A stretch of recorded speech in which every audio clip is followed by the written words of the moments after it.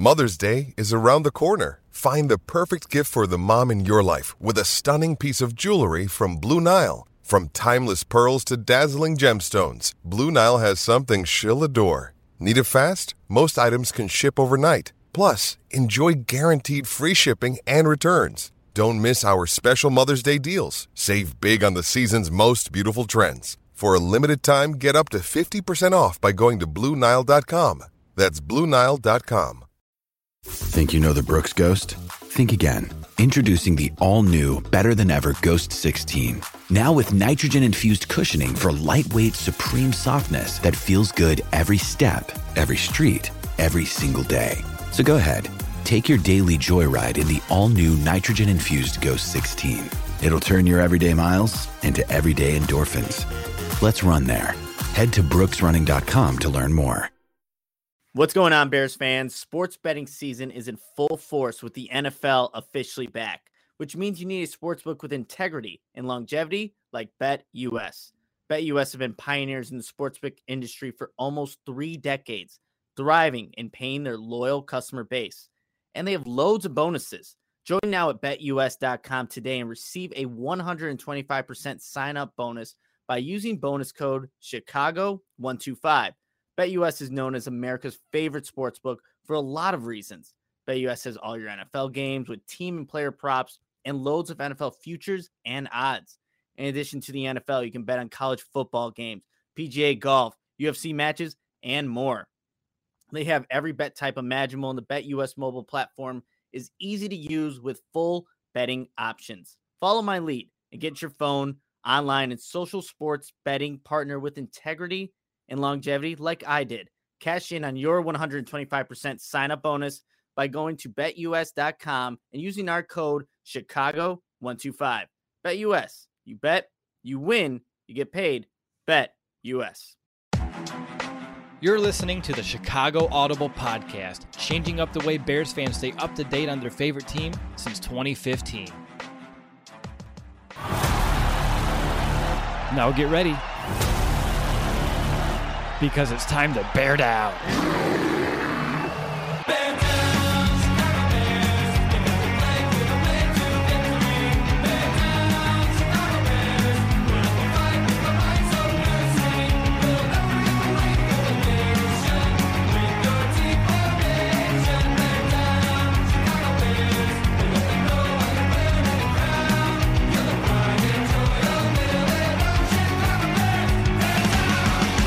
What's going on, you guys? Welcome to another episode of the Chicago Audible Podcast. I'm your host, Nicholas Moriano, filling in for Will DeWitt. And of course, here is my co-host, Mason West, previewing a Bears-Buccaneers game. Mason, how you feeling on this Thursday? I'm glad that I'm going to be in Disney, to be completely honest. But, you know, if there's any game to miss, maybe it's this one. But at the same time, there's always a silver lining. Any given Sunday, right? Any team can beat anybody. So what do we as a Bears fandom, what can we expect the Bears to do to maybe turn this thing around? Yeah, no, I mean, I'm right there with you. I'll be at a wedding this weekend for my buddy Nick. So first time being a part of a wedding. So I'm really looking forward to that. And then there's the game on Sunday. We'll go through it and see like how the Bears can maybe pull off a huge upset here. But I think, Mason, before we dive deep into this Bears-Buccaneers game, let's kind of talk about real quickly some of the commotion, I will say, that's been happening, you know, around some of these Bears players and just at Hallis Hall that's been coming out in the news there. And I think we'll just start with Jalen Johnson and, you know, really quickly, you know, him posting, you know, the fine that he got. What is your just opinion on him posting that and just everything that's been going on with that right now? Look, it could be nothing, right? It could just be young guy just getting annoyed that they have to pay a little extra cash than they want to. At the same time, it could mean a little bit more than that too. You know, is there something going on in the locker room a little bit? Like, is Nagy losing that locker room just a little bit? And that was always the thing that people have been saying, like, he's great in the locker room, great motivator, all these things.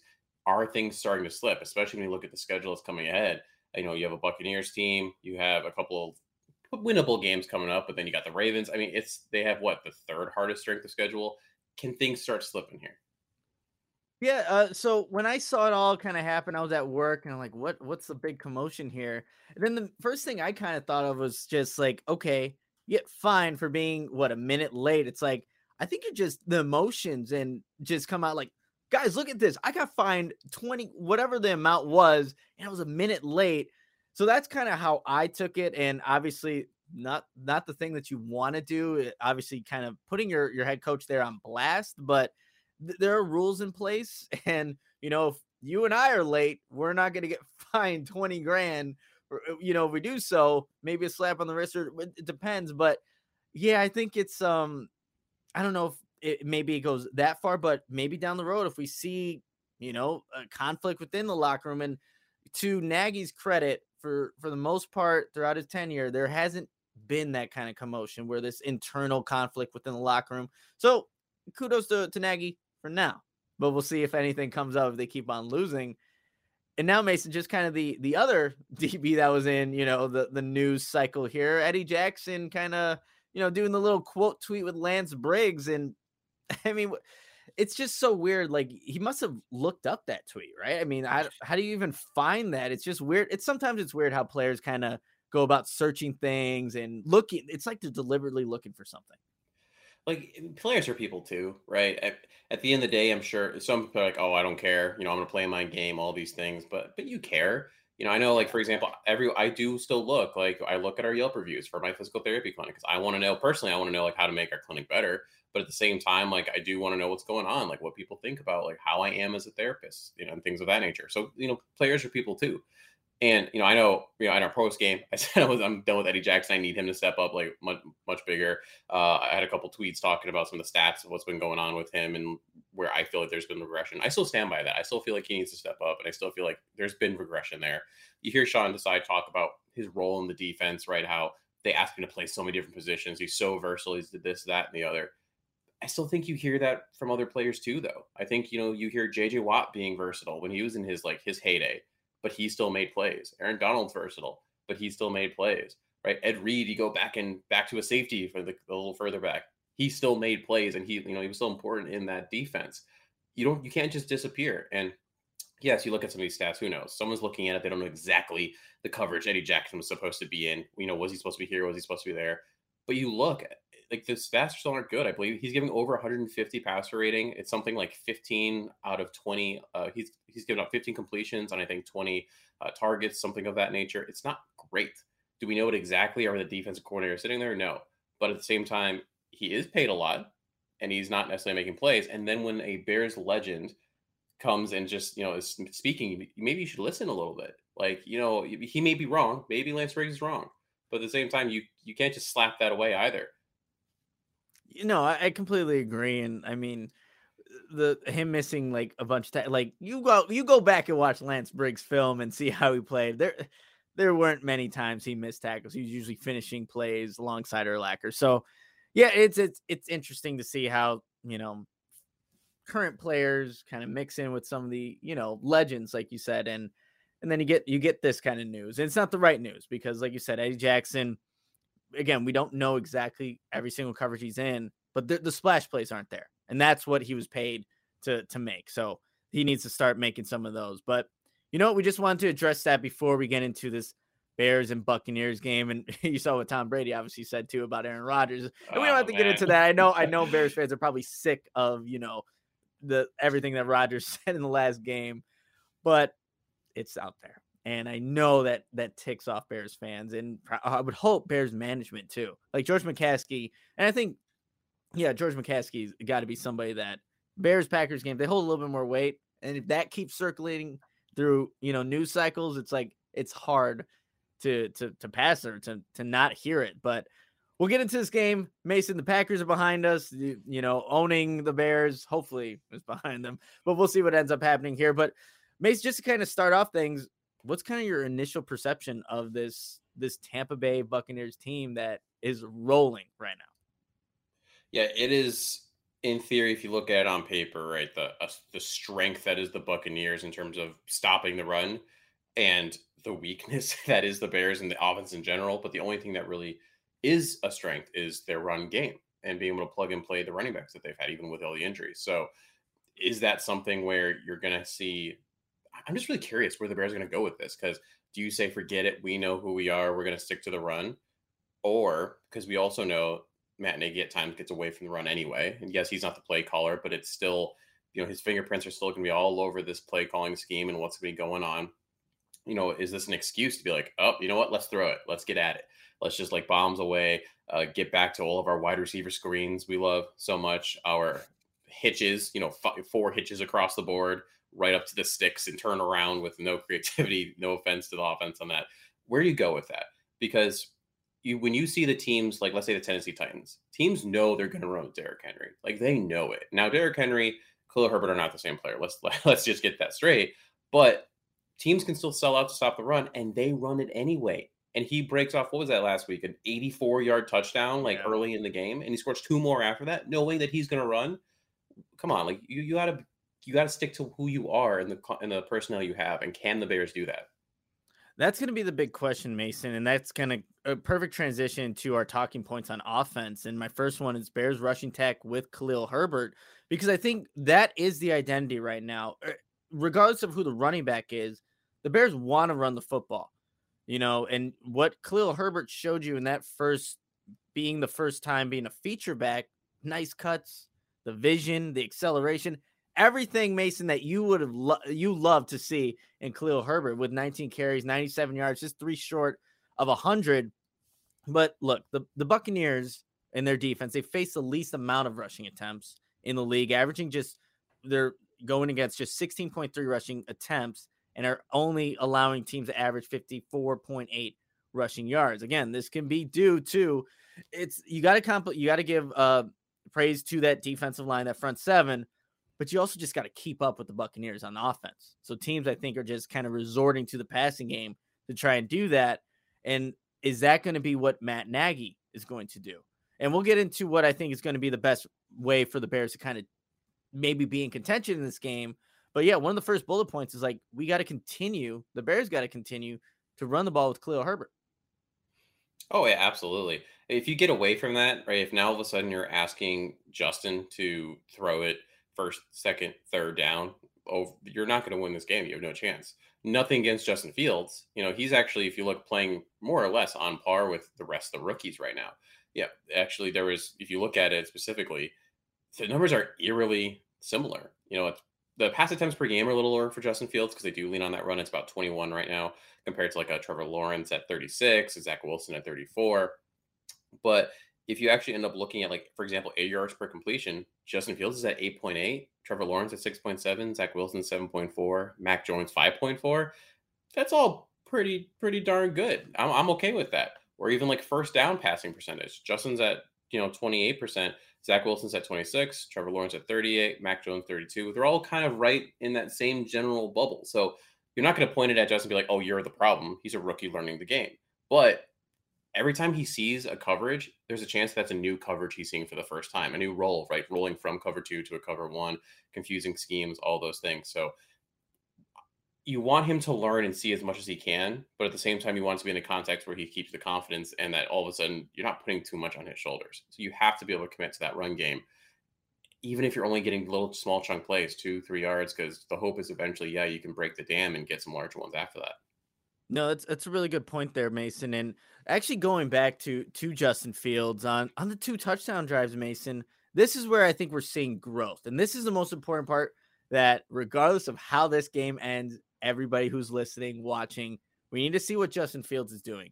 And what you saw against the Packers, yes, they only had 2 scoring drives, but on those 2 scoring drives, Fields hit every single one of his passes.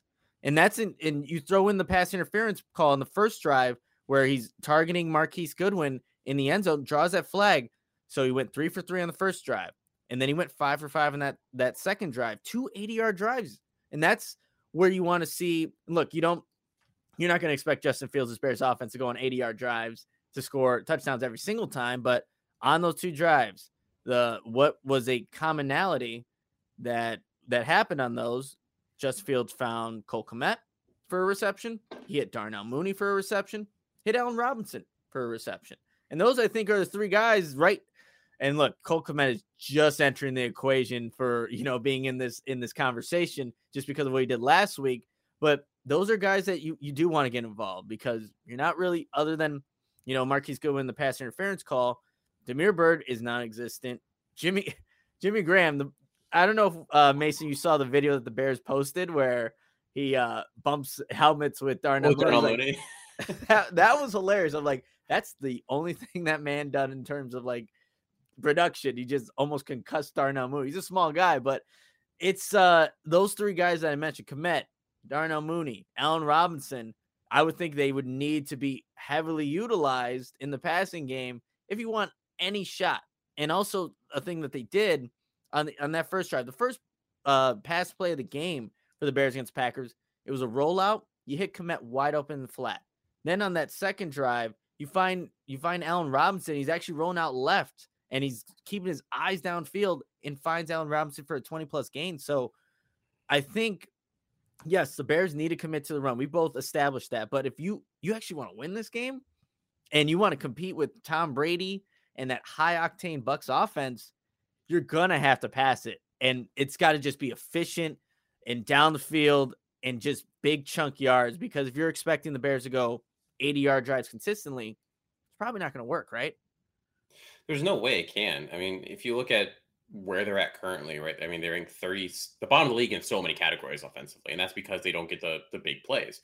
They're 7th in the league in rush yards per game, which is fantastic. But when you're at 32nd in yards per play, when you're at 32nd in yards per game, when you're at 32nd in pass yards per game, right? If you're in 32nd in yards per pass, it's hard to win games because you put no pressure on the other team. Like, your defense doesn't get a rest, all of those things.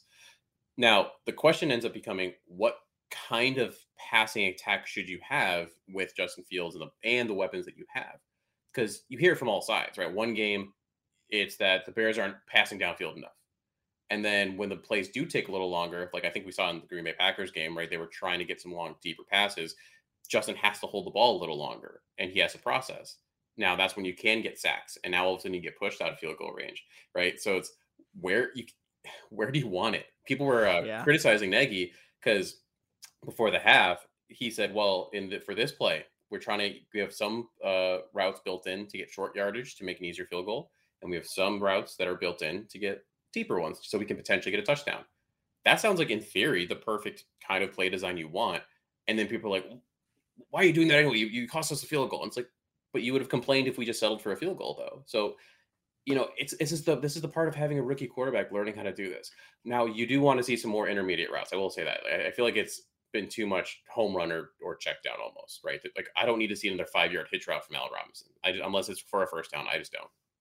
No, I agree with that. Attacking the middle of the field, and look, you hit Cole Kmet on a nice play action pass later in the game against the Packers. So I think that's an area where they can continue to try things out. And like you were saying earlier, they need to try things out, and it does get a little murky in terms of, what coverage is defense playing. Like you were kind of saying earlier, Mason, like Justin Fields maybe is seeing all this for the first time, and that's maybe slowing down the process or his processing. But yeah, it's all these trying to find that balance, and it is tough. But Mason, so going back, the Bears scored 14 points against the Packers, and that was a secondary that was missing some guys, right? What is something, like, if you had to pinpoint one thing that the Bears should do differently on offense this week? Oh, man, I think we kind of just talked about it, but when you look at the passing chart for Justin Fields right now, it's very boundary based, right? Yes. And the ones that I think of when it comes to that first drive was boundary based, right? There was that out to Mooney. There was the Allen Robinson catch between two defenders. That was beautiful. The one time you really saw anything in the middle, technically you had it was that one to Goodwin, but at the same time, like, you had the end zone there. So you had another boundary in a way. So where are the seam routes from the tight ends, right? Where's that middle attack? Where's a little screen to a running back that you can get a little bit more up the middle? Because now all of a sudden, if a team knows that all they have to do is defend the boundary and force everything into the middle in that congestion, in theory, that vision gets pushed in as well. And that's where Justin has to now change where that thought process is. So, again, we already said it a bit, but I'd love to see more. I haven't seen a slant in a while. I mean, I don't love them every single time, but like, when's a nice, easy, hey, A-Rob, beat this guy off the line. Just get a nice slant play. Right. Where's that seam pass to a Cole Kmet? That'd be nice. No, that would be nice, Mason. Maybe too much to ask for at this point. But one thing that I was kind of looking at for what the Bears need to do differently, they just need to avoid those empty plays. And what I mean by that are just plays that gain 0 yards or 1 to 2 yards, especially early on the downs. And there were some high passes too from Justin Fields in that game against the Packers. And, towards the sideline, there was a couple that he missed. But after that Packers first initial touchdown, you go an incomplete like the next drive following the Packers' first touchdown of the game. Here's how it kind of goes a sequence. You have the incomplete pass on first down. You have a Herbert run that went for a yard. Then you got 3rd and 9, and there's nothing open downfield. Justin Fields has to run and get sacked. So you can't have these plays where you're gaining nothing and going behind the chains, because that's just going to set you up for these 3rd and longs every single time. And that's just not where the Bears offense wants to relatively even operate. They can barely operate when they're above the chains. So if they're behind or having this 3rd and long, that's not going to help. But it's also going to take individual players stepping up. There was a drop by Khalil Herbert on 2nd and 6, where I thought it was at the time, like, I wonder if that's going to come back to bite, the Bears. It was 2nd and 6 on the first drive of the third quarter. And then you go to 3rd and 6. And it looked like Justin Fields maybe abandoned the pass a little early, but he gets sacked. It's like, man, how would that drive have played out if, makes a catch? And it's a catch that Khalil Herbert will make 10 times out of 10 moving forward, but you just need to gain yards on those early downs. And Justin Fields said this yesterday in his press conference. They need to put together consistent drives. So going back after that first interception from Fields, Bears had four drives end in punts. And Fields was also saying that putting those drives together creates momentum. And, there was no momentum offensively for the Bears in that Green Bay Packers game. It was the first drive of the game, and then it was early in the fourth quarter where they had those 2 touchdowns, and that was it. So you got to put drives together. And if you can't do that, against Tampa Bay. Like, the score was 10-point game for the Packers. Like, that's not going to be a 10-point game going into Tampa Bay and what all the explosiveness they have on offense. So they need to do those things, and combine that with the differentiation of passing, like Mason was saying, and then we'll get some progress. But against this Buccaneers defense, Mason, which is a unit that is very good against the run, has some banged up players in the secondary. What do you think the Bears could end up trying to do? What would you try to exploit? So I would definitely be exploiting, lean heavy on that run, not because you necessarily think it's going to be super successful, but because, Brendan Staley did a great job of explaining like why, and I think we may have talked about this on the podcast, but if someone hadn't heard it before, why you do the run game, and it's because of the physicality, right? You make the defenders get off blocks. You make the defenders have to be physical. And when you do that, right, it sets the tone, because now all of a sudden you can't just pin your ears back as a defense and attack the quarterback or the receivers or anything like that. You have to play a little softer in order and respect that physicality that you're creating. So you have to do that. You can't get away from it. And then after that, use that aggressiveness that they do have, because you see that against the Bears all the time, right? The Bears get upfield so easily. And that's why, like in the Packers game, they were able to dump the ball off on some screens. And that's why they're able to use some of the run plays that they did to get those yards. So using those screens and hitting those short passes, like I talked about earlier, slant to A-Rob, slant to Mooney, right?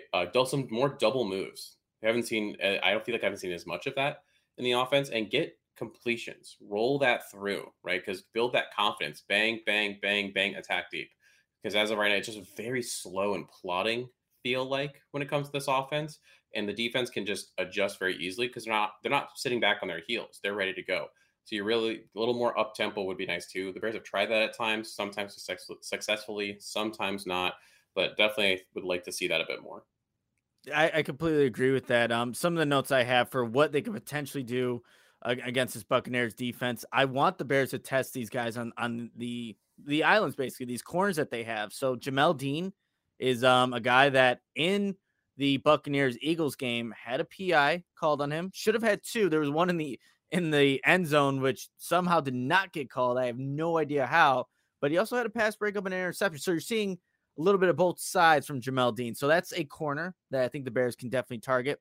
And then it was late in the game, Mason, too. Like the Buccaneers were up 28-7 on the Eagles, in Philadelphia, but the Eagles made a little bit of a comeback there, attacked the middle of the field. An area that we just talked about is not where the Bears usually attack on those seam routes. So maybe this would be a good week to try it. Jalen Hurts connected with Devontae Smith over there. They actually started running the ball too. And I don't know if that's just the Buccaneers. Hey, you guys are down 28-7 with 5:47 left in the game or in the third quarter.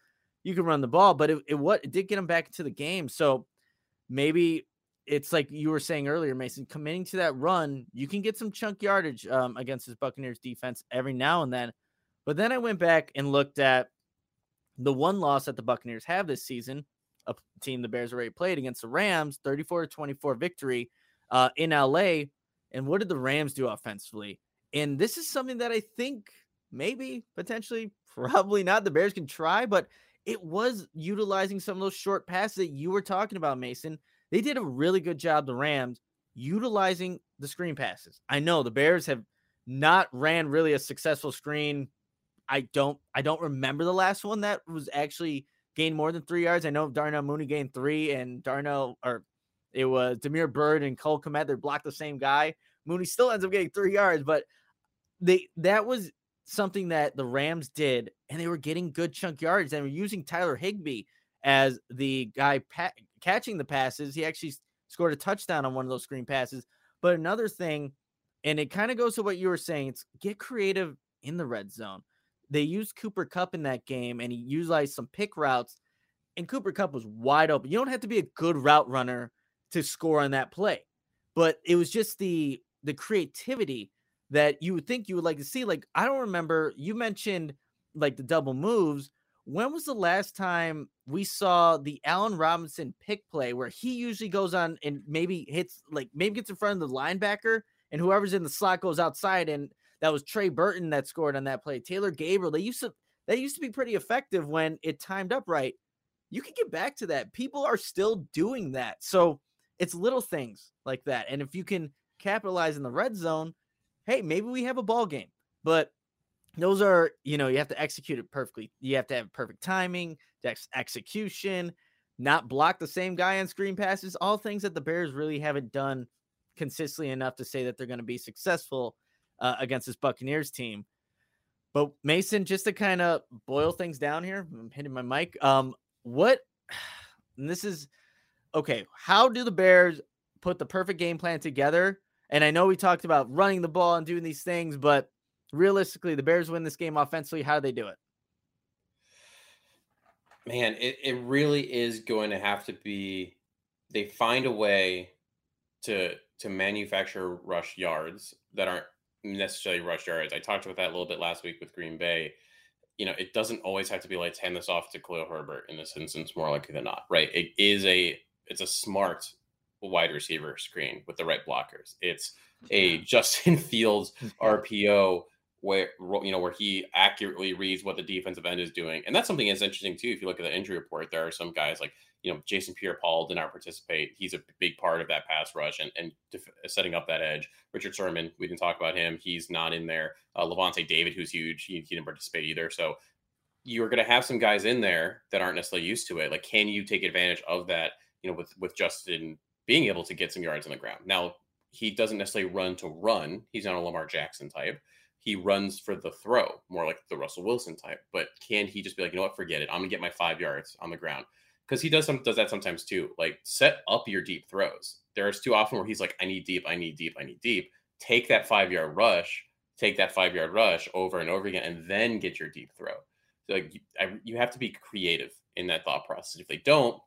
If they just do a simple handoff, a simple outside zone, you're going to run into some trouble. It's easy. Like we're saying this, Mason, and it makes sense to me, makes sense to you. And then when it comes game time, it's just I think a lot of those things just go right out the window for some reason. And this is going to sound crazy. What I think realistically, if the Bears want to win this game, all right, just hear me out here. And I know we talked about the emphasis of this rushing attack and how the Bears need to be able to run the ball. But I think if the Bears are going to somehow beat the Tampa Bay Buccaneers on the road and pull off a huge upset, I think Justin Fields needs to play. He just needs to pass the ball and pass it like frequently. Like this needs to be where this Buccaneers secondary is hurt. You need to take advantage of that. You need to keep up with the Buccaneers. That's going to be the whole, I think, primary goal of this game. They score over 30 points a game. And even in, the closest game was against the Patriots. And I think it was a 1917 game. The weather was a factor in that one. It's going back to, New England, a bunch of, different factors there. But Fields showed on the 2 touchdown drives that he can deliver. 8 of 8, 46 yards on a PI call. You had the 46 yards on the first drive, and then the PI call, 64 yards and a touchdown pass on the second drive. 110 total yards, that touchdown pass, the pass interference. And he also had 14 yards rushing on the second drive. So Justin Fields, I think there's any chance for the Bears, he's got to have to deliver. And yes, you have a combination with Khalil Herbert, but I think it's just all about trying to keep up with the Buccaneers. And I know that it sounds maybe a little contradictory to what was being said earlier, but I think that honestly is going to be the best way and maybe the only way the Bears can actually pull off this upset. Couldn't you see, it was 2022, and I don't even think necessarily that score was reflective truly of the game, but Jalen Hurts did stuff in that game. It was a game. They could have potentially won that when all said and done. And I would say Justin Fields is more skilled than Jalen Hurts is. I would take Justin Fields over Jalen Hurts any day of the week right now. Couldn't you see this being a game that he does take over all of a sudden? We look back and be like, this was his coming out party. This is the game that made me feel like, because I was on the Buck AF podcast, and they were like, for whatever reason, we just give up scramble yards to the quarterback up the middle. I don't get why. We just do it. We just let the quarterback step up, and they hit those middle passes all day long. And I just feel like this, like what you were saying, I don't know, this could be the game that he just, all right, this is it. Justin's here. He has arrived. And that's, so I'm glad you mentioned that, because I was listening to a Buccaneers podcast, different guys that were doing it. And they're like, why is the middle of the field always open? Why is that always happening? Like, hey, the Bears are not really attacking that portion of the field, but let this be the week. Let this be the week that they finally exploit that weakness that the Buccaneers do have. All right, before we kind of we have to tone this down a notch there, Mason. What is the biggest concern on offense, though, heading into this matchup? Is it players specifically? What do the Buccaneers bring defensively that is concerning? It is the ability to stop the run. I mean, they're amazing at it, right? I think they're averaging 56 yards per rush attempt or per game, excuse me. So that's the biggest thing there. And then really it's more the Bears side, though. It's the thing that stinks. When I look at this matchup and a lot of the matchups, it's the Bears hurting themselves. It's the lack of separation from receivers. I talked about that last week on the podcast, where Allen Robinson has ranked this year so far in terms of that separation.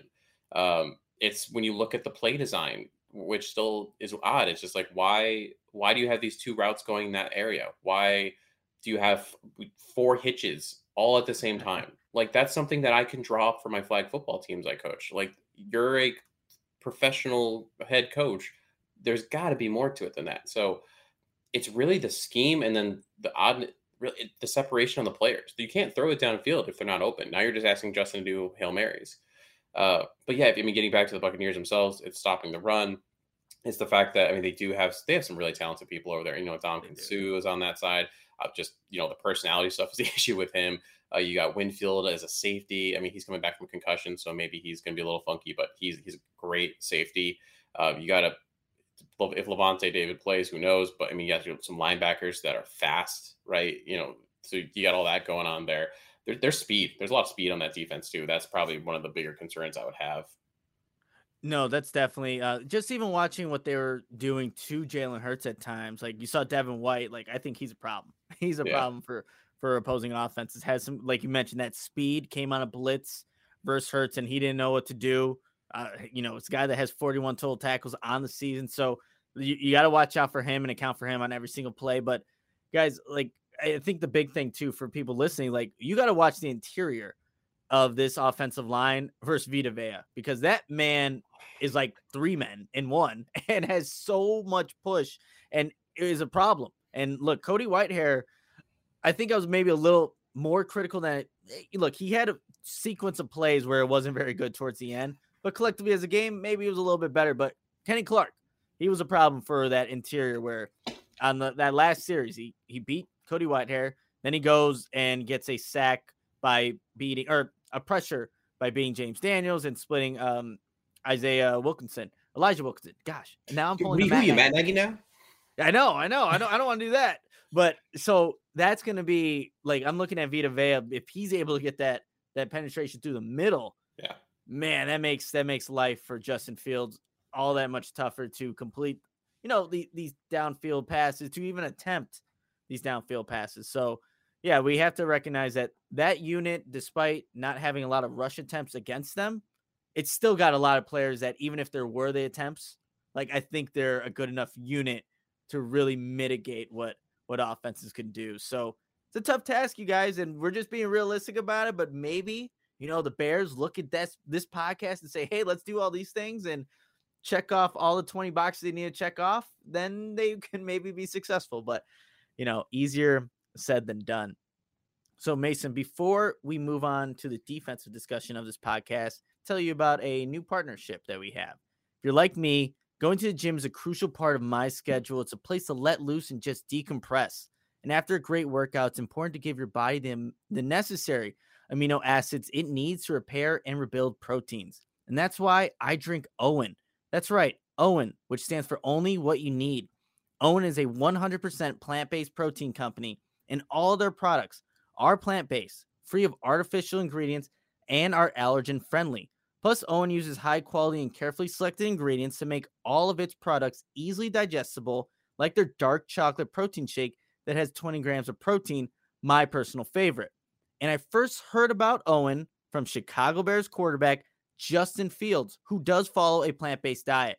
Get 20% off your first purchase with the code TCA20 at liveowen.com. That's 20% off your first purchase at liveowen.com. And remember to use the code TCA20. Join me and Justin Fields and all the Bears fans who've already purchased Owen and try it.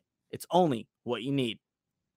All right, Mason, let's talk about this Bears defense and what may be the toughest task they will have all season. When you think about all the weapons, you think about the quarterback, like this Tampa Bay Buccaneers offense is stacked everywhere you look at it. Like even the running backs now are playing a lot better. So everywhere you look at it, and even when guys are injured, it's like, well, there's still a problem. He's still an issue. It doesn't matter where you look. So what is one area of this Buccaneers offense that you think will give the Bears defense the most issue? It's that wide receiver core. Now it might be okay because, Rob Gronkowski didn't participate. Those broken ribs. Who knows if he's going to be back this week? Antonio Brown didn't participate. OJ Howard was a little limited. So they're banged up, but let's assume that they're healthy for the sake of this conversation. How do you guard Mike Evans, Chris Godwin, who, by the way, are probably starting in most of your fantasy lineups, Antonio Brown, who is now starting in your fantasy lineup after he got his stuff together and got back on the same page as Tom Brady? And if Gronk was playing, if OJ Howard, Cameron Brate would be a tight end one option on some teams. Like, who do you guard? Like, who do you put Jalen Johnson on? You put him on Mike Evans. You got Chris Godwin, who's going to be streaking down the field, or Antonio Brown, who is, a deconditioned wide receiver one, basically. So it's really tough, like to be able to do something like that. And I'm happy with Vildor so far, or that's not even like the right word. I'm okay with it. I'm content with what he's doing. He's not getting destroyed or anything like that. But, how do you scheme to stop all that? Because the Bears already let the second, third wide receiver kind of run open with the way that they play their scheme. And that's why the middle of the field always seems like this big gap in it. You can't do that like with this setup. No. And if you give Tom Brady that opportunity where there is a miscommunication, there is that window, he's been playing far too long to where he's going to exploit it, burn you for a big play. But I'm glad you mentioned these wide receivers. And Every single one of them, their top 3 guys, all are more than Darnell Mooney right now, who was the leading receiver for the Bears. 306 for Mooney. And that's not an indictment on Darnell Mooney because he's doing all that he could. Just there are these guys in this offense, and they're just going off.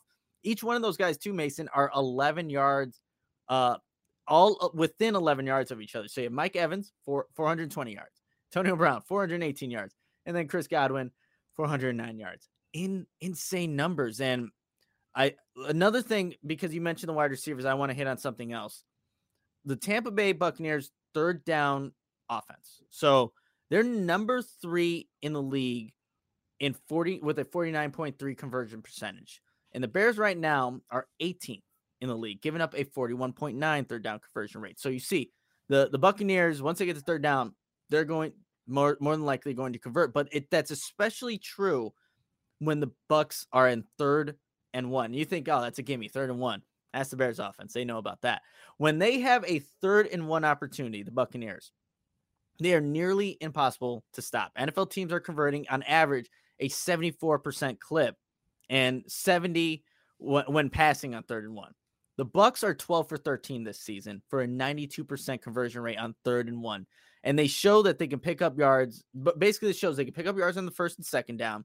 And Tampa Bay's O-line is really winning at the line of scrimmage. So the Bucs were the NFL's best in 3rd and 1 team last year, converting 89%. So they're like, oh, we won the Super Bowl. Let's top that this year.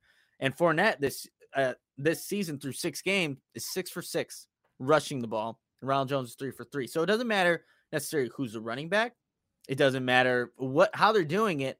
More than likely, the Buccaneers are converting on 3rd downs, but especially on 3rd and 1. So if you're allowing this Buccaneers offense to stay on schedule, 1st and 2nd down, again 3rd and 1, just continue your notes, Mason, or for anybody who's looking, hey, the Bears are going to get off the field. No, they're not. So they can't let that happen, Mason, because they do. It's not going to end up being very well for this Bears defense. Okay, so that probably brought maybe the level of confidence in this Bears defense down. But what were some things, Mason, even in that loss to the Packers that you liked? Was there anything that kind of stands out? I know, it's a 24-14 loss to Green Bay and Aaron Rodgers, but was there anything that was good? One thing I would call specifically is going to be Jalen Johnson and how he played Devontae Adams. I mean, going into the half, Adams only had 2 catches for 37 yards. That's pretty darn good for the leading reception and yardage receiver. I mean, even by the end of it, yes, if you look at the play where Devontae went up the sideline, where Eddie had his tackle I'm going to say that with, quotation marks. Jalen Johnson got burned on the coverage. And that's what it seemed like, that he was the one that was supposed to be in coverage there. Eddie was just the safety valve, as a safety is supposed to be. The thing that hurt a little is you kind of see Jalen Johnson jogging on that play, right? He wasn't like, oh, I got burned, let me get back and finish this playoff. And that's something that you've seen the rest of the defense get lauded for, was, Robert Quinn hunting down plays 10, 20 yards downfield. Khalil Mack doing the same thing. Roquan Smith, you don't laud him for that because that's just literally what he does all the time. Mm-hmm. So that was a little concerning. But other than that, Jalen Johnson played very well in that regard. For the most part, the secondary as a whole did decent. I mean, it was 10-7 at halftime against the Green Bay Packers, who, only had 1 loss on the year. So that was much better. The pass rush is still amazing. I mean, you look at the pass rush and it's still dominant. I mean, Khalil Mack's got a sack in every game besides the first game against the Rams. Robert Quinn, we'll see what happens with him in the whole COVID situation. But, if he can't play, that's a big loss. If he can play, still probably the best 1-2 punch that in the league right now in terms of edge rusher. I had no idea I'd be saying that at the beginning of the year, especially in that Robert Quinn situation. But there are still things to laud with this team. No, yeah, and I agree with you. I had that down, the 3 sacks on Rodgers. You add Akeem Hicks in that situation. He did not practice today, so definitely have to monitor that and see how, that plays out for later in the week. But they also kept the Packers at 2 of 8 on 3rd downs. Yes, there were several plays throughout, the game where the Packers didn't need to get the 3rd down. They kind of converted on 2nd and 10s, which was a little frustrating to see from the Bears defense. There were some big plays that were given up, but 2 of 8, you build off of that, and you hopefully don't allow them to pick up those first downs on, 2nd and 10s like they were kind of doing. But yeah, so I think those were the positives, and they need to be even better. They need to be even better this week against Tampa Bay and all the guys that we just mentioned earlier. So the key, Mason, we're going to talk about these keys to success on defense. And like you said, there's a lot that probably needs to go on. But when I look at the Bucs' only loss of the season, that 34-24 loss to the Rams in week 3, Brady threw the ball 55 times, but 35 of those passes were all within 10 yards. And what the Rams are doing, yes, it was still still scored 24 points. Brady only connected on 2 passes that were above 20 yards. And the Rams really limited the big plays downfield. And on the short passes, those 35 passes that were within 10 yards, the Rams did a good job of just limiting yards after the catch, made plays on screens. Like, you're going to see a lot of screens run in this game. The Tampa Bay Buccaneers are one of the best teams at actually utilizing the screen game, picking up positive yardage. So Jalen Johnson, Kendall Vildor, whoever's the outside linebackers, they need to be ready to come up and make those plays, avoid blocks, fight through block, whatever you need to do. Like, that's going to be something that is going to be used frequently in this game. So, but the Rams, they did a good job of mitigating that damage. So you need to apply that for this game if you want any chance. And yes, they can still hit you on the seam routes and go a little bit more vertical than the 10 yards. But what they were doing against the Eagles just last week too, they're burning them on times with those timely, perfectly executed screenplays. So the Bears can't handle that.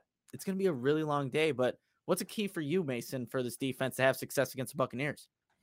I'm glad you brought up the screen game. That was something I was going to hit on as well. I mean, Leonard Fournette has 25 receptions on the year already. Compare that to, what I can't imagine right now what Dave Montgomery and Khalil Herbert have combined. It's not 25. I can tell you that. So that's going to be huge. Cliff talked about it in the chat. We've talked about it. It's the pressure. While Brady seems to continuously bathe in the fountain of youth, he is still in his 40s. Like, he still can't move as well as he used to, and how he used to also wasn't that good. I mean, he's never been the most mobile quarterback, so you have to be able to get pressure on him. And the kind of pressure that Sean Desai's been able to do all year, which is the creative pressure that you can only have to rush for.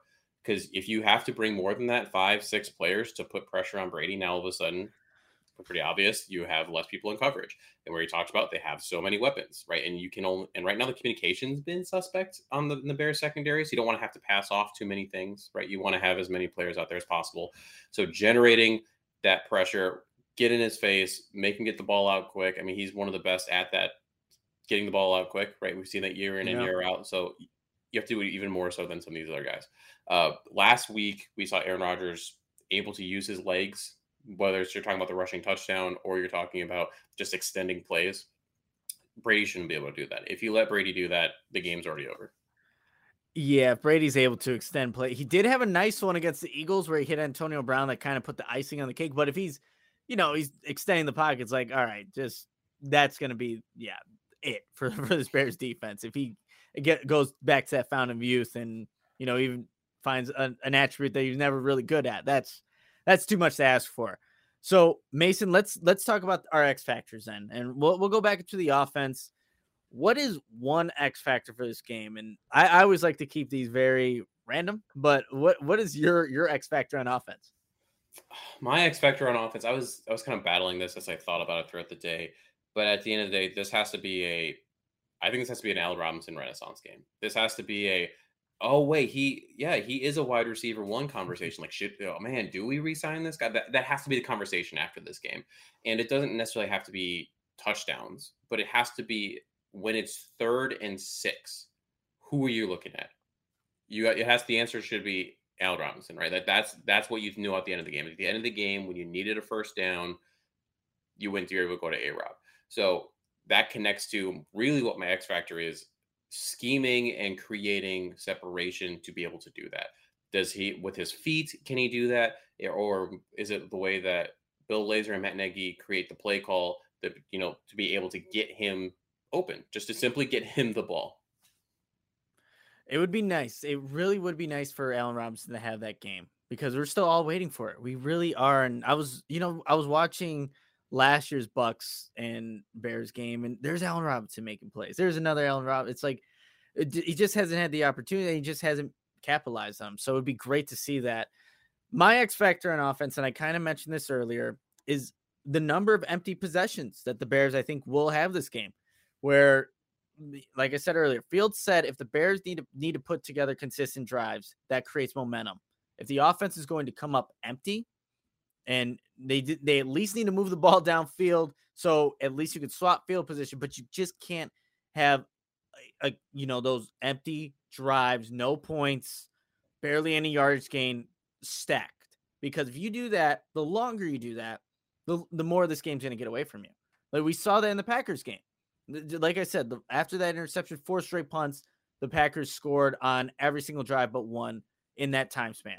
So the X factor is how many empty possessions will the Bears have this game? You limit those.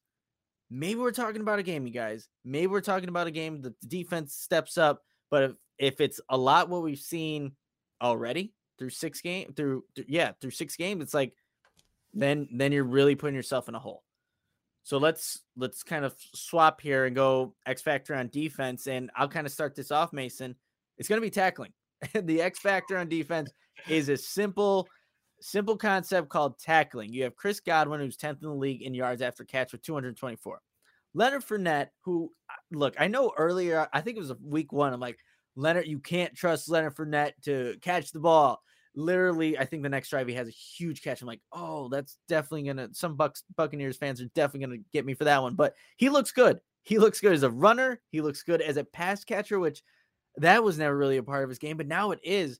He's 12th in the league in yards after catch with 216. And you also have this guy, Antonio Brown, 170 yards after catch. So you need to be able to tackle. And it's going to be sad to say, but I'm already expecting one of these Bears safeties to miss a tackle in this game. Like, just put it down.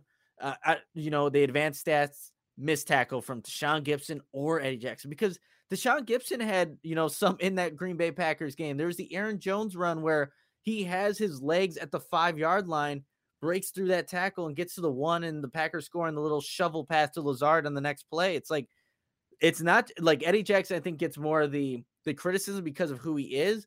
But man, Deshaun Gibson's a veteran. He's missing tackles. And if that, like I said, I'm just expecting that to kind of happen. So X factor, missed tackles. If the Bears don't have what they've been showing lately, then again, maybe that helps them defensively. It doesn't mean they're going to be that much more successful, but it's going to be the missed tackles. What about you, Mason? I'm going to go back to something that you talked about, Nick, and it's going to be a slight double dip here, that third down conversion percentage. Because like you said, right, Tampa Bay is at third with, 49%. The Bears are allowing a good amount. They're at 18th at 41%. So you need those numbers to start to shift a little bit.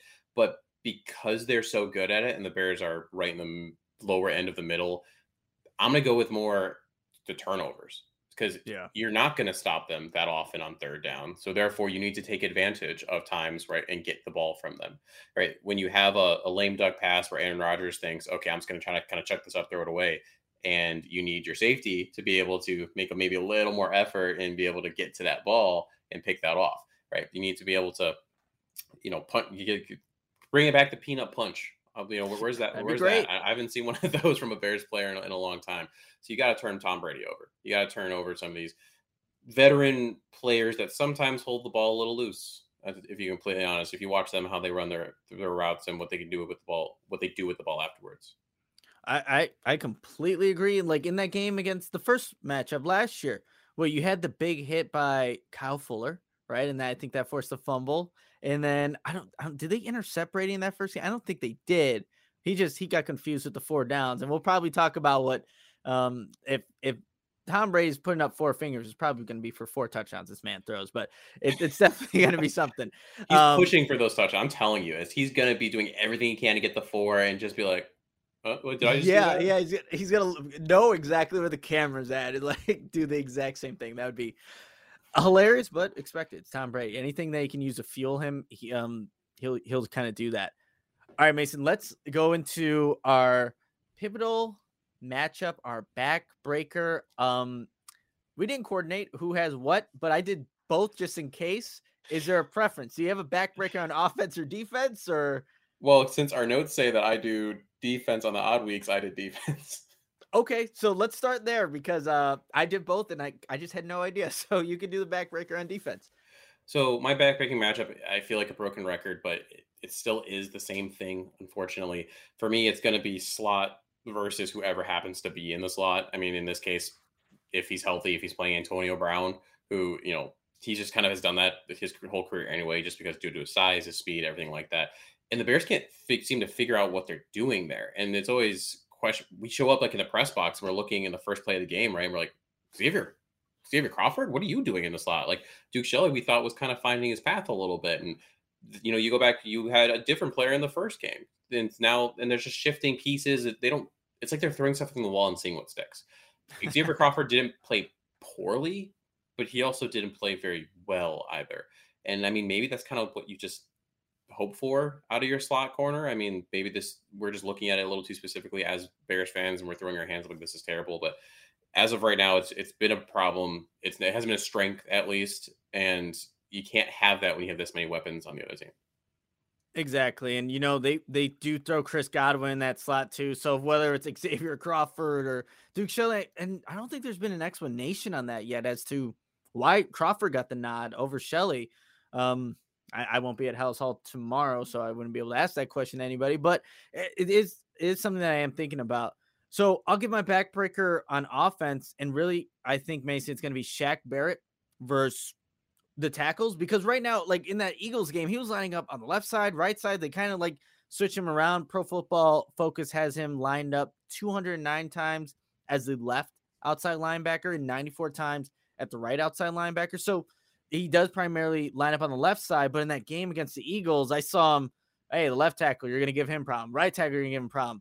Oh, well, Jason Peters has been playing well, but Wilkinson on the other side, against a guy like Shaq Barrett, who leads their team with 4.5 sacks right now, that's a matchup you got to watch. And we talked about it. Vita Vea's getting pressure up the middle, and doesn't have to be consistent, but every now and then, and you got to worry about Barrett.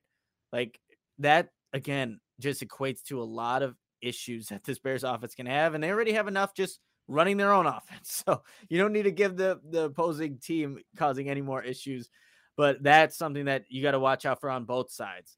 But Mason, I'm going to throw it over to you. Actually, we're decided we're going to put in the segment? Let's do it. We can do it. We can do it now. Yeah, let's do it now. Okay. So one of the things that was kind of floating around the Bears Twitter sphere this week was if you took a Bears player, any player on their team, and stuck it on the Buccaneers, would they be a starter? And that just got me thinking, like, yeah, like, who would you take in certain matchups? So what I'm calling this is bear down or buck up. So I'm going to give you a Bears player and a Buccaneers player. Take injury status out of it right now. We're not looking at that. Just look at the player as is. And just off the top of your head, who would you take to be on your team? Oh man, I like I want to say, I just want to say Tom Brady. I really, really do. All right, I'm going to give you the matchups. All right, hold on. Okay. All right. So I got a couple on offense. We'll take a pause, and I got a couple on defense. All right, off the top of your head. Allen Robinson or Mike Evans? Give me Allen Robinson. I'll take Allen Robinson with that. Darnell Mooney or Chris Godwin? I'll take Chris Godwin. Leonard Fournette or David Montgomery? Give me David Montgomery. Ronald Jones or Khalil Herbert? Oh, Khalil Herbert. Robert Gronkowski or Cole Kmet? See, at this stage of his career, Robert Gronkowski, Cole Kmet. Give me Gronk. OJ Howard or Cole Kmet? Oh, give me OJ Howard. Sam Mustipher or Ryan Jensen? I'll give me Ryan Jensen. Tristan Wirfs or Tevin Jenkins? Oh, Tristan Wirfs, the Iowa guy. I'm going Tristan Wirfs. Justin Fields or Tom Brady? You guys are going to hate me for this. Wow, I don't know how to answer this one. Give me the GOAT. All right, that was our offense. Let's is there any that you want to take back? Like, let's look back at what you said, reflect before we go to defense. Is there any that you're like, ooh, I shouldn't have said that? Probably all of them when I think about it, but I know. Look, Shadow's giving me slack here. I know. I should have said Justin. I'll just say Justin Fields. I'll go back on it. Sorry. That didn't have. I'm gonna edit this all out. No, I'm just kidding. I'll go Justin Fields. All right, let's flip it. Defense. Okay. Again, we're not taking injury and concern or anything like that. Akeem Hicks or Vita Vea? This game is tough. Give me Akeem Hicks. Antoine Winfield or Eddie Jackson? Oh, God. I have to go Antoine Winfield right now. Levante David or Roquan Smith? Give me Roquan. Richard Sherman or Kindle Vildor? These are tough. These are really tough. I have a connection to Kindle Vildor, so I'm going Kindle Vildor. Oh, God. Robert Quinn or Shaquille Barrett? You can't argue with Robert Quinn how he's playing. I'll go Quinn. Devin White or Alec Ogletree? I'll take White. Okay. And then Alec Ogletree or Danny Trevathan? Oh, I like this one. I'll go Alec Ogletree.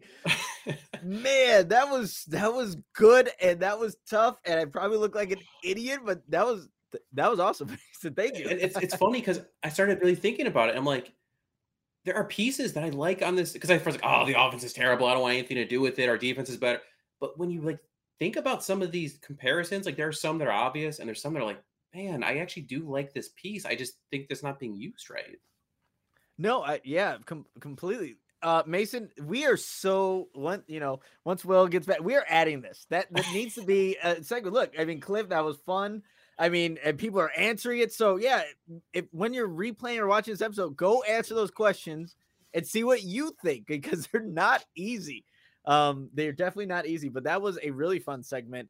And yeah, it does get you thinking because some of those are like, well, Tom Brady's nearly 50. Justin Fields is just starting, but man, I really like Tom Brady. But yes, Shadow, this is definitely gonna be an addition.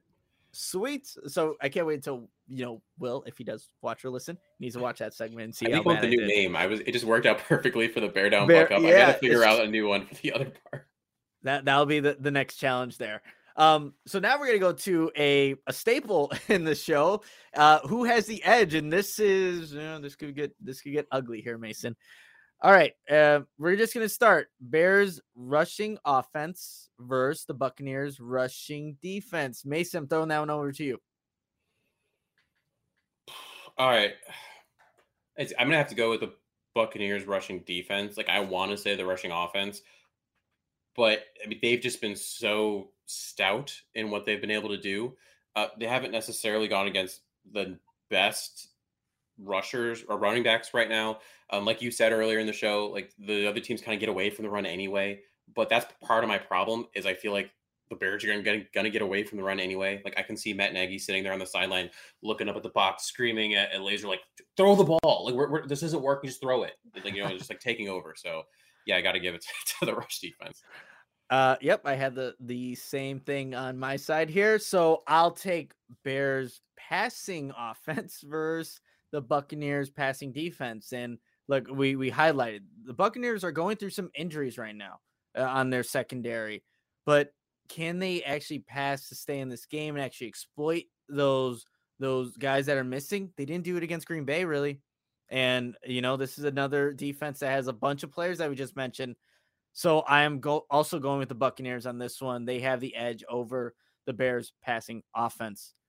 All right, Mason, we have the Bears run defense versus Tampa Bay's run offense. This one I'll give to the Bears. Okay. When you heard what LaFleur said after the game, first of all, he talked about how the Bears defense is phenomenal, and a lot of teams. Bruce Arians said that this week as well. And LaFleur specifically, though, talked about how they were trying to run a lot of like zone reads and running to the outside, but they had to switch it up and just go straight at the Bears defense because the Bears defense was basically getting too much, penetration, and they were running right past the lanes. And then therefore Aaron Jones and Dylan were able to find some of those lanes. And I think they ended up with like 150-ish rushing yards, which was actually more than the Bears had. So, but I just don't think Fournette is as good as a Jones, right? I don't think that Ronald Jones is as good as even an AJ Dillon. They're just not that high on my list. Yeah. I think they're products of a good system as a whole. And I think that Sean Desai is going to see what happened in that Packers game, like, how the Packers adjusted. Because basically Sean Desai, I mean, he's a rookie like Justin Fields is. He's learning every time he goes out there too. So I think every week he's going to get better as well. they're going to probably just take away something. Hey, let's take away that rushing attack. Let's take away that screen game and just have Tom Brady beat us through the air. So yeah, I'll give it to the Bears actually. Okay, so we have 2 for the Bucks, 1 for the Bears, and I am the decider to see what happens here. Bears passing defense versus the Buccaneers passing offense, and we are going Tampa Bay. I don't even care who ends up not playing in this game. What they've been doing offensively and through the air, and Tom Brady, they are lighting teams up. So unless you're the Rams who have actually, and look, they didn't even stop them. They threw 55 times. I think Brady threw for over 400 yards. He only had 1 passing touchdown, but that was the only loss they had this season. I don't see the Bears doing that. So giving this one also to the Buccaneers. So we have a 3-1, not necessarily a sweep, but the Buccaneers, and they should be. They have a stacked football team. So they returned their entire team from last year. I mean, that's usually what gets a lot of the not Super Bowl teams, but also like the losing team from the Super Bowl is that attrition. Like you just lose players because of money, because of age, all that stuff. But they brought everybody back. That's unheard of too. That's obviously 22 starters that you're bringing back, offense, defense, like that. That doesn't happen, and of course it does with the Buccaneers. And when you have that happen, and now this is the second year they're in Bruce Arians' system, Tom Brady is, no wonder they're putting up the numbers and scoring over 30 points a game, and all the receivers have more yards than Darnell Mooney right now for the Bears. And that, again, not a slight at Darnell Mooney, but that's just nuts. All right, Mason, I believe you have our over and unders for this week, so let's kick it off and start there. I do. All right, so first over under. Justin Fields, 212.5 total yards. Total yards. Ooh, that one's interesting. I'll go over that. Not by much, but I will go over 212. Where are you at with that too? I'm going under that because every single time I've taken the over on my parlays, that is the one that ruins it. Like I've literally been 4 for 5 on my last 3 parlays, and it's because of the Justin Fields total yards. So I'm going under. Good decision there. All right, we got Tom Brady, 302.5 passing yards, over under. Oh, I'm going over 302. Tom Brady is I think there's a little extra something there. Just because of what happened last year. And he's just going to see Nick Foles and fire is going to burn out of his eyes. He's just throw a touchdown. He's going to look at him like you and just throw a touchdown. But I'll go over. See, I'm thinking the opposite. They're going to actually have Nick Foles be the backup just so he's there and he can be the kryptonite for Brady. There you go. But I'm going to have to go over. I mean, his last 4 games, he has had 432, 269, 411, and 297. So almost there. Passing yards. And like we talked about, I think there's going to be that motivation. He's going to want to put up the 4 touchdowns. Yeah, I'd go over with it as well. Too, and with the Eagles game too, if they really wanted to score more points at the end, they already had the game won. Like they didn't score 30 points. What they could have kicked the field goal. They were in territory. They could have, if they probably wanted to, go for a touchdown. So yeah, just want to point that out there as well. All right, I got 3 more here. All right, so over under 70 rushing yards for Khalil Herbert. Man, this Tampa Bay Buccaneers defense, it's going to be tough to get to 7. And like they might just abandon the run because they're being outscored. So I'll go under. Yeah, so I got this number because Buccaneers are averaging 54.8 yards per game. Herbert is averaging 86. I took those 2 numbers and I averaged those ones together. There you go. I would have to go with I'm going to go with the over on that. For some reason, there's a part of me that thinks they're going to just stick with that run this time. They're going to be like, no, we're going to be stubborn and establish it, and then get a little creative with it too. They're going to bust out a wildcat that'll actually work for 10 yards or something. Ooh, I like it. All right, over under 20 first downs for the Bears. Ooh, 20. I mean, just putting that in double, you could have said 10. I would have thought that was a lot, honestly. I'm going under 20. I think they'll reach maybe the 15 mark. It's just we haven't seen them consistently put those drives together. That's something Fields wants to do, but I don't know if this is the week that necessarily happens. Yeah, and for context, they've had 20, 19, and 21 in the last 3 games. So they're there, if not over it. But this is a different team. I would say the same. I don't think it's by a lot. Maybe like 17, 18 was what I was thinking. And they're probably going to be down, have to be, I think, chucking the ball. So you're going to maybe have less first down opportunities than if you were just simply marching down the field. So I would say under on that as well. All right. Over under 1.5 sacks for Khalil Mack. Man, I'm going over for Khalil Mack. I think this is a game where he needs to step up. If there's any chance for this defense to really rattle Brady, and actually shouldn't say rattle Brady. You don't ever rattle Brady, but you can get him off for maybe a play. Like Khalil Mack needs to be a part of that. So I'll go over and say that he gets a.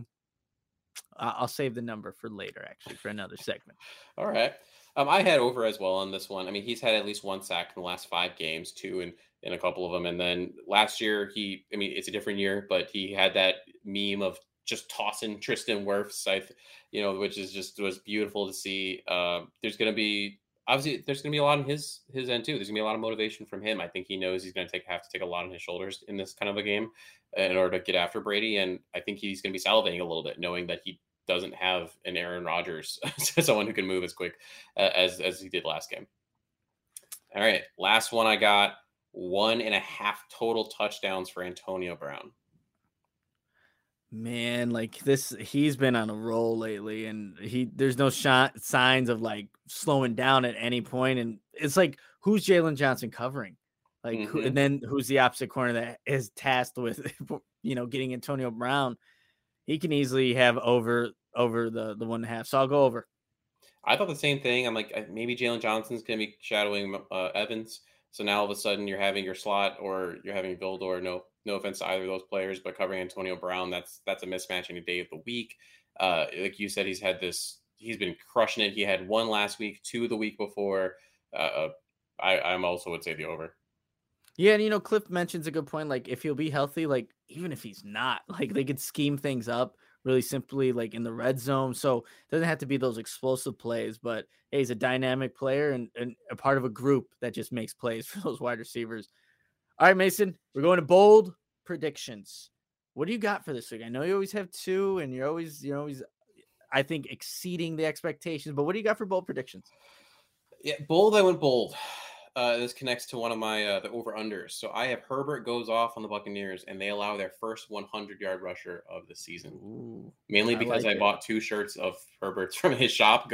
Isn't sponsored on this show, but hey, Herbert, I know you watch this. I don't think you actually watch it, but if someone watches this, hey, come and hook me up with some shirts and let's hang out. Nice, I like it. You got 2 shirts? Okay, I cool. do. I got 2 shirts. There was one that had juice and it was dripping and it looked kind of cool. And then that's yes. I can't remember the other. The other one was super cool too. But my defensive one, Bears pick off Tom Brady twice.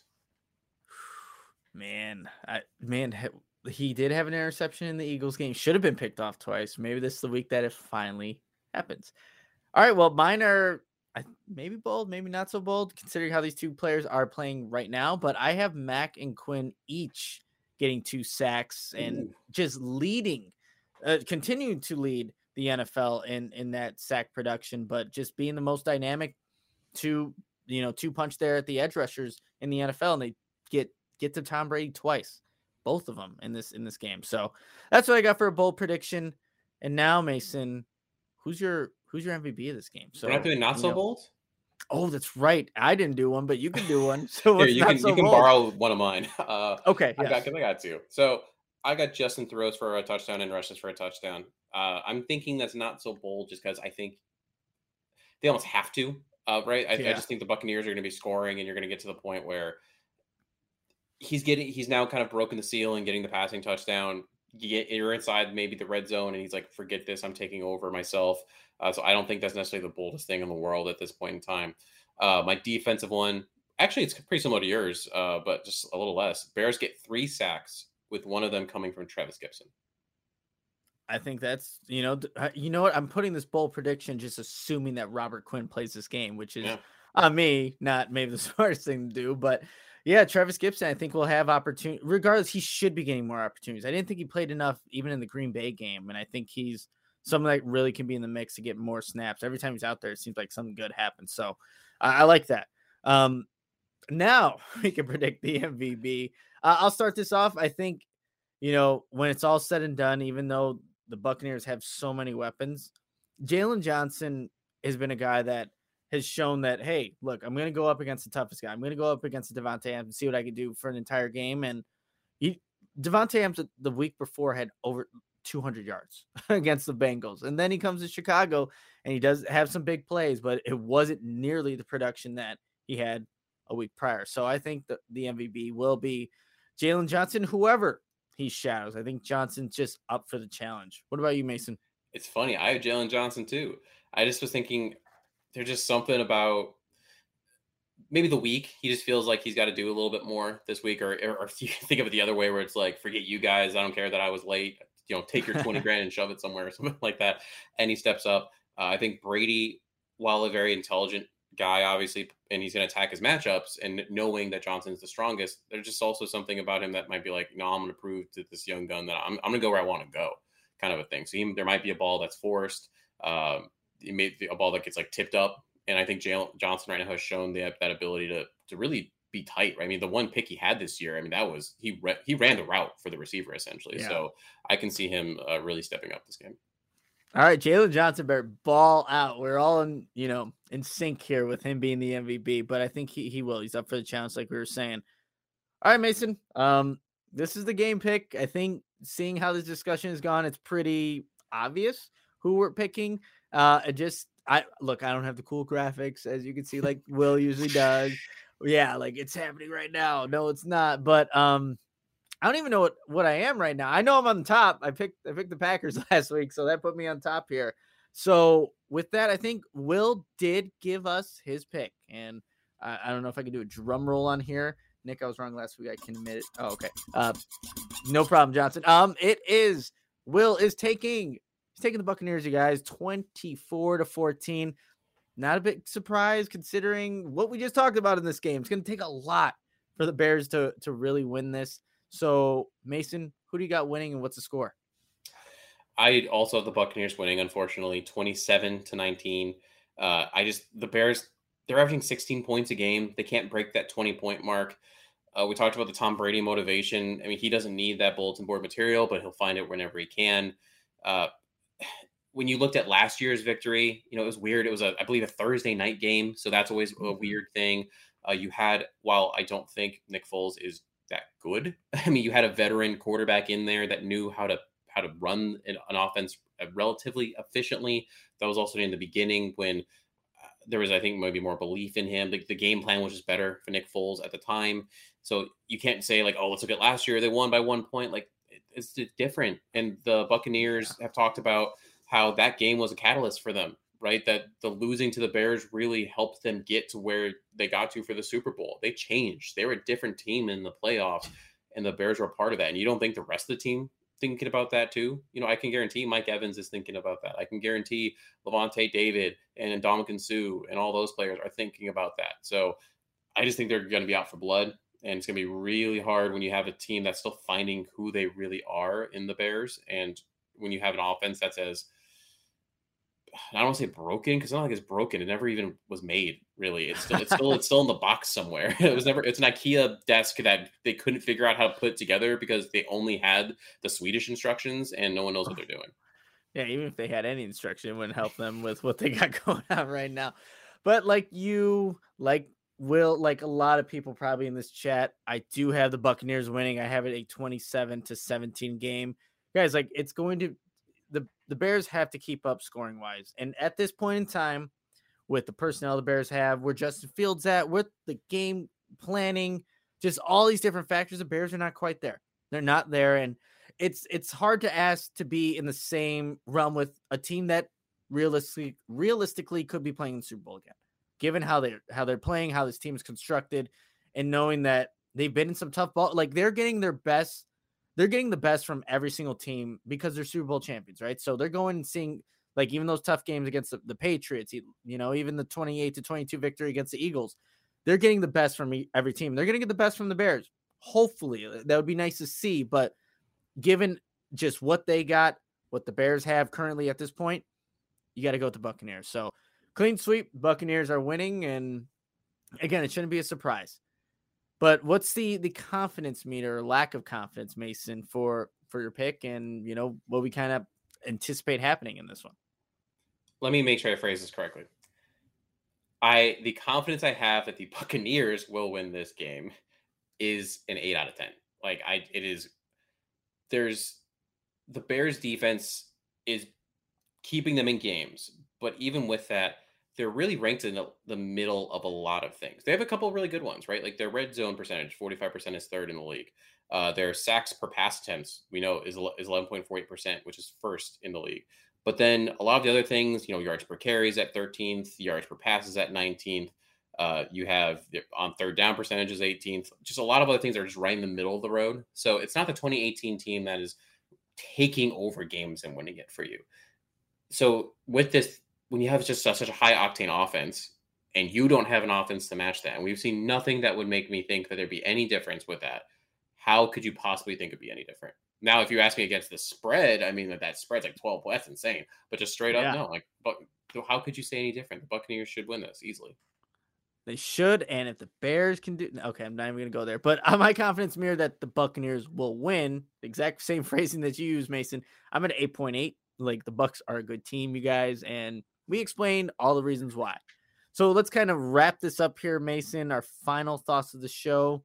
Yeah, is there anything really that we haven't said that we should get out into the open, into the podcast waves about this Bears and, Bucs game?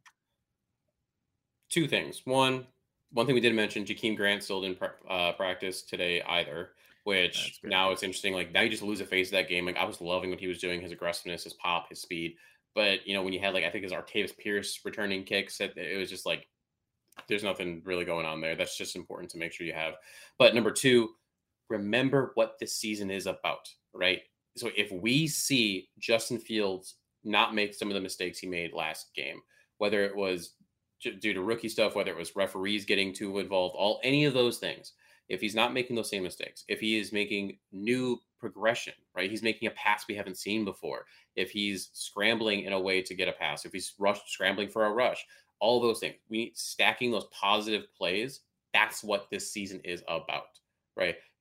The final score, the win-loss, you don't get a win-loss, right, for moral victories. But what you do is you establish good rapport for next year with those moral victories.